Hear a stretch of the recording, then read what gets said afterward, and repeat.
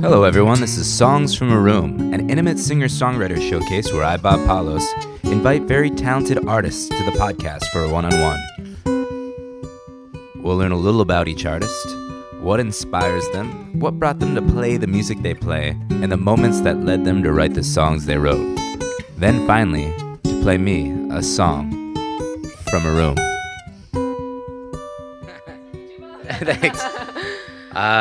We are here in my apartment with the very talented Gemma Lawrence. Did I say that right? Yes, you did. Look at that. We're going to talk about her music, her playing music, and singing and songwriting. I guess we'll talk about you. You were just telling me you're actually about to head back to school right now in Vermont? Yes, I am. I go to Middlebury College, which is right in the hills up there between the Adirondacks and the Greens. Very rural. Very rural school. But what's your major out there? I study English. Yeah. English major? Mm-hmm. So you get an experience a lot of writers. That's really good as a songwriter to... Yeah. Is there any new discoveries? From English? Yeah, from the English major. Any hot writers that are on your... on my radar? On your radar? Yeah, well, mainly they're dead, but they're still pretty good, I guess. You gotta learn about the dead guys. Oh, yeah. So, I love Frank O'Hara, especially I've been in New York this summer. Have you read any Frank O'Hara? I have not. Oh, he's so good. Frank O'Hara, what's his famous work that I should check out? He did this thing called Lunch Poems. He worked at a museum. I think it might have been the Guggenheim or the Met. And he on his lunch breaks wrote poems and then compiled a book of poetry on that. And they're just silly, absurd, wild poems. He's got one called Steps. He's got another one called Having a Coke with You, which I don't think is in that collection, but it's really good. I've been reading that a lot in New York just because it's all about being in New York, and you get to feel like you walk his footsteps a little bit. Yeah, and he gets the grime of it too. Mm-hmm. On my way here, I almost stepped on a dead rat, and so I just feel like I feel him. You know what I mean? Oh yeah, one of many in New York. Can't go a day without almost stepping on a dead rat. Yeah, that's great. So you're going back to school, and then are you planning to come back to New York, or?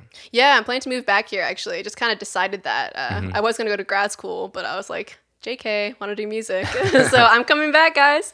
I'm graduating in February and planning to move back and do the whole music thing. Yeah, grad school's always there, you know? Yeah. I'm right now pursuing an associate's in my 30s, so... Hey, there we go. College is always there. That's true. Yeah, that's great. So you're not from Vermont though. You're from, you said Maine, right? Yeah, I grew up in Maine. My dad works at Bowdoin, and he's British actually. So we spent a lot of our childhood kind of half in England and half in Maine, sort of bopping around from place to place. So you'd spend what am I trying to ask you?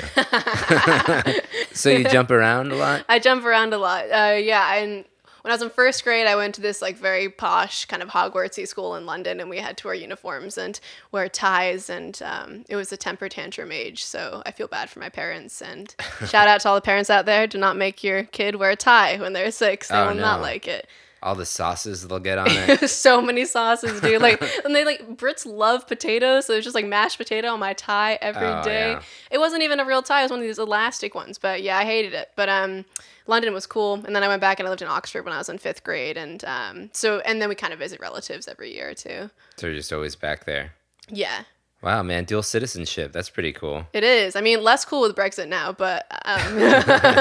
Where'd you start playing music? Was it in America or was it in England? It was in America. I went to farm school in high school. First semester, it was called Chewonki Semester School, and I lived in a cabin in the woods with a bunch of friends and learned some things about sustainability, and then I started writing music. Wait. So this was a school where you just...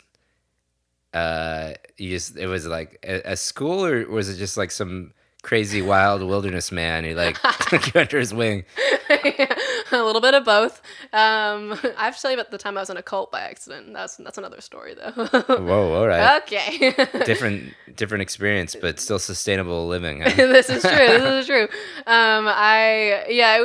It's a semester school, so you go there for like a semester in high school in your junior year, just kind of switch things up a little bit, and What do you learn there? Just to like, other than just living in the woods. you just normal stuff. I took French. I took like ecological kind of natural history, and you're like going out in the woods and identifying trees and stuff, and I totally loved it. It was at Chewonki, which is the place that I ended up working for a couple summers teaching music, and it's just a beautiful like peninsula in the woods, like right on the ocean, and you're living in these log cabins, and you're like going to class every day, but also like waking up and doing farm chores, and then like your science class is actually outdoors, and you're learning real like skills. And That does actually sound pretty awesome. yeah, it was sick. It was totally hands-on, and it totally developed my love for nature and being outside. But you said this is where you started doing music? Yeah, so we had this project called the Human Ecology Project, and you had to like do this presentation, like a slideshow on like a specific environmental issue that you're passionate about, and everybody was like stressed about it and doing these essays and doing these slideshows, and it was a really exciting time. But I was like, man, I just don't want to do a slideshow, you know? I want to do something different. So I was thinking about it, and I was like, I should write a song. Like, I play guitar. I'm like somewhat mediocre at Bright Eyes, you know? I can make this happen. And for whatever reason. And then I kind of did the thing, and I wrote a song called Flooded to Black about the Portland-Montreal pipeline, which was a big environmental issue in Maine at the time. And yeah, so that's kind of how I started, as kind of environmental activism for that school, and then music sort of took off from there. Well, some of the best music is activism music, so that's great. Yeah, There you go. there you go. That's how you started. Mm-hmm. Here you are now. Do you still write activism songs? I really want to get back to it, you know, especially in this time. I kind of ended up writing a lot more emotional pieces and more about poetry, kind of coming back to the English major thing. I study English. A lot of my whole album is based in poetry. And so I'm kind of interested in that, and sort of environmental things crop up in that. But yeah, mainly writing about relationships and nature and family now. You did play music, though, in England, though, right? Yeah, so I started in high school, and then it really took off when I got to Middlebury, and I started writing more music there. And then on my year abroad, I went to Oxford, and that's where I really got kind of involved in the open mic scene and did more shows and more performances, and that was just so much fun. Doing Oxford. What's the scene like in Oxford? Oxford is a bunch of cool and quirky, eccentric characters, including but not limited to the lead singer from Radiohead, who still lives there. Oh, Tom York's still out there, but he's probably not hitting the mics. He's not hitting the mics anymore, sadly, but we go to the same Waitrose, I think, so, you know, all is well. Do you have a song to sing and a story to tell? Just send an email to songsfromroompodcast@gmail.com to apply to be a guest on the show. Just give us your name, a little information about yourself, and a track of the song you'd like to sing. songsfromroompodcast@gmail.com. We look forward to hearing your song. How long did you play out there for? I was there for a year. So I was there studying English at Oxford at Lincoln College for a year. And then just kind of doing music as a side thing, and just trying to write more songs and everything. And I lived in London the summer afterwards, and that's when I did like more open mics and stuff. And then when I came back to America, I stumbled across this open mic in Brunswick, where I'm from, and the guy running it, Judd Caswell, was like, I've got a recording studio. Do you want to record your stuff? And I was like, yes, I do. Opportunity strikes. Yeah. That's great. So you recorded all your things, and you just put out an album. I did yesterday. Oh wow. Okay. Well, yeah. Fresh off the press. Fresh off the press. What's the name of the album? Crooked Heart. Crooked Heart, and that's available on all the things. All of them. All- Spotify, Everything. Apple Music, all that. That's great. Awesome. Yeah. What's it like? What's the feeling like now that you've put out your first album? It feels really weird. Like, I'm halfway between like overwhelmed and halfway between kind of bored, because I don't know what to do now, you know? Yeah. I'm just That's like done. I'm no longer like working on, album artwork and, all that thing, like mixing. Like the problem was I was working with somebody who's based in Maine, and I was in New York or in Vermont or like in England. I was kind of like all over the place, and every time I'd go back home, I'd record like a little bit more. And so it was constantly like emailing back and forth and like tweaking the music more, and it was really fun, but it was this whole process. And then when that was done, and then when all like the the gigs leading up to my album release are done because I did 3 in the past week around New York, which was great. But now that that's done, I'm like, oh my gosh, now it's up on the internet. People Yeah. can listen to it. And You just wait. yeah. That's the thing. You make it, you carve it in stone, and then, thousands of years later, people look at the statue, You know?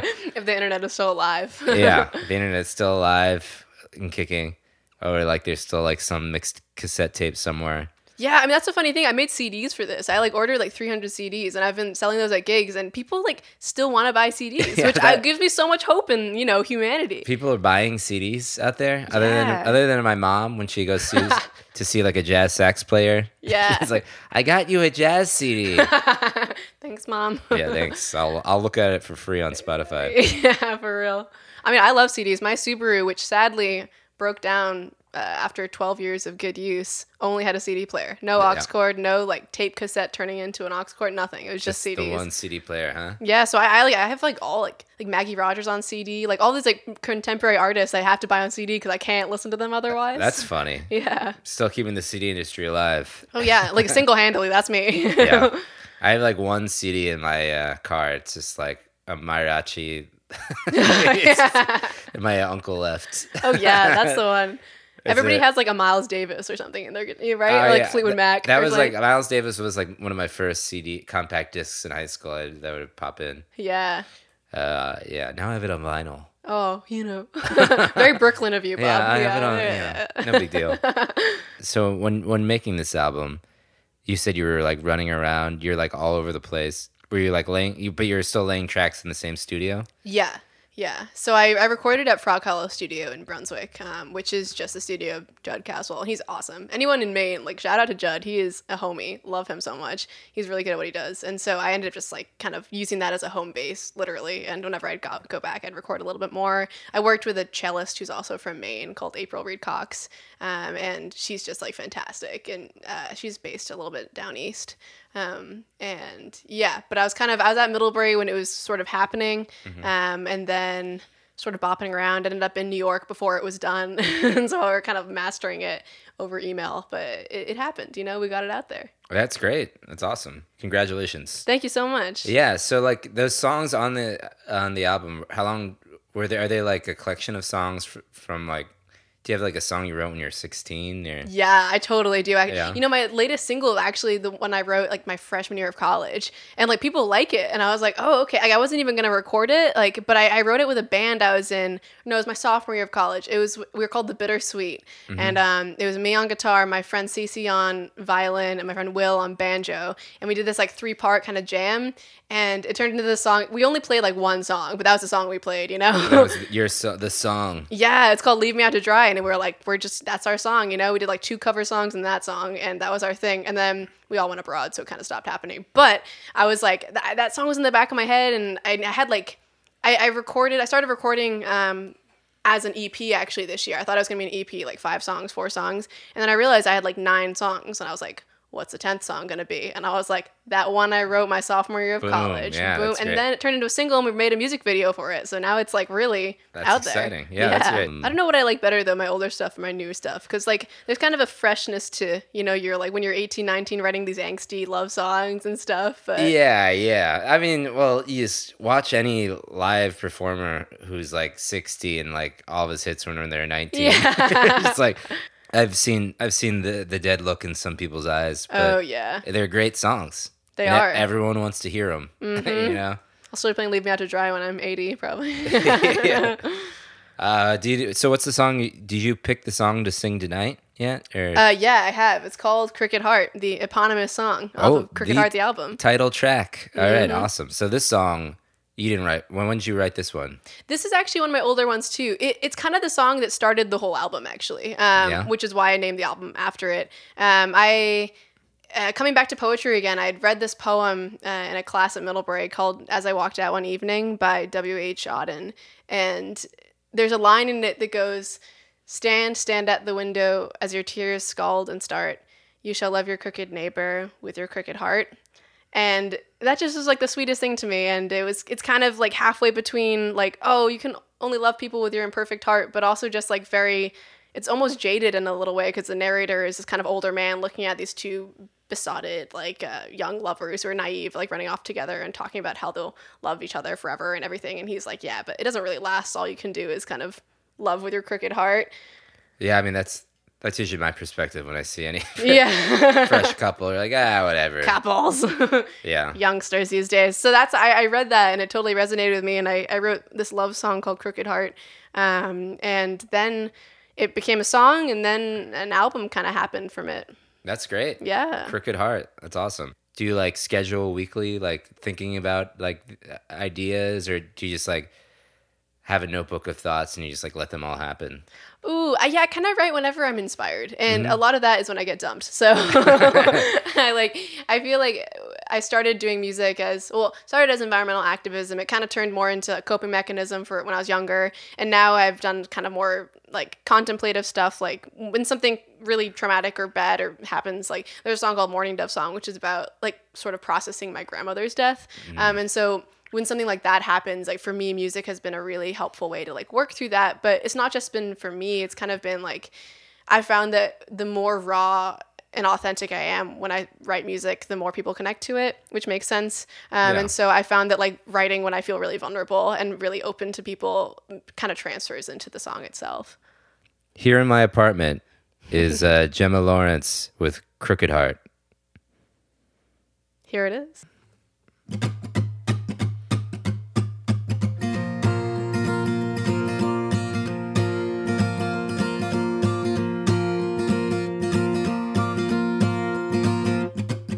Stay a while, my crooked love, don't fly away just yet. It's 11:15 and the Q train hasn't left, so I can see your freckled face and smile a while more, and squeeze your calloused hand in mine. There's nothing I want more than to ride on that train next to you, than to fly on that plane next to you, so I can soar over state lines and oceans next to you, just to wake up every morning next to you. Oh, so I can wake up every morning next to you, next to you.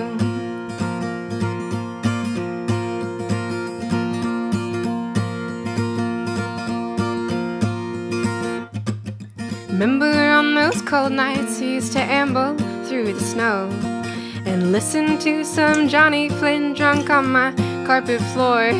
Somehow your love outdoes anything I've felt before. I look at you and now I see there's nothing I want more than to fly on that plane next to you, than to ride on that train next to you, so I can soar over state lines and oceans next to you, just to wake up every morning next to you. Oh, so I can wake up every morning next to you, next to you.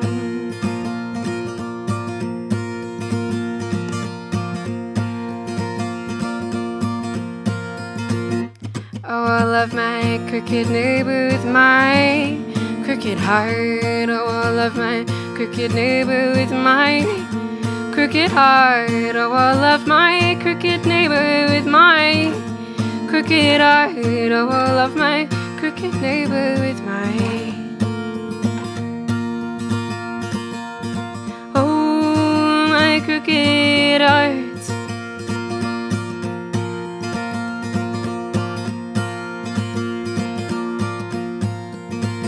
So I'll ride on that train next to you, and I'll fly on that plane next to you, so I can soar over state lines and oceans next to you, just to wake up every morning next to you. Oh, so I can wake up every morning next to you. Oh, so I can wake up every morning next to you.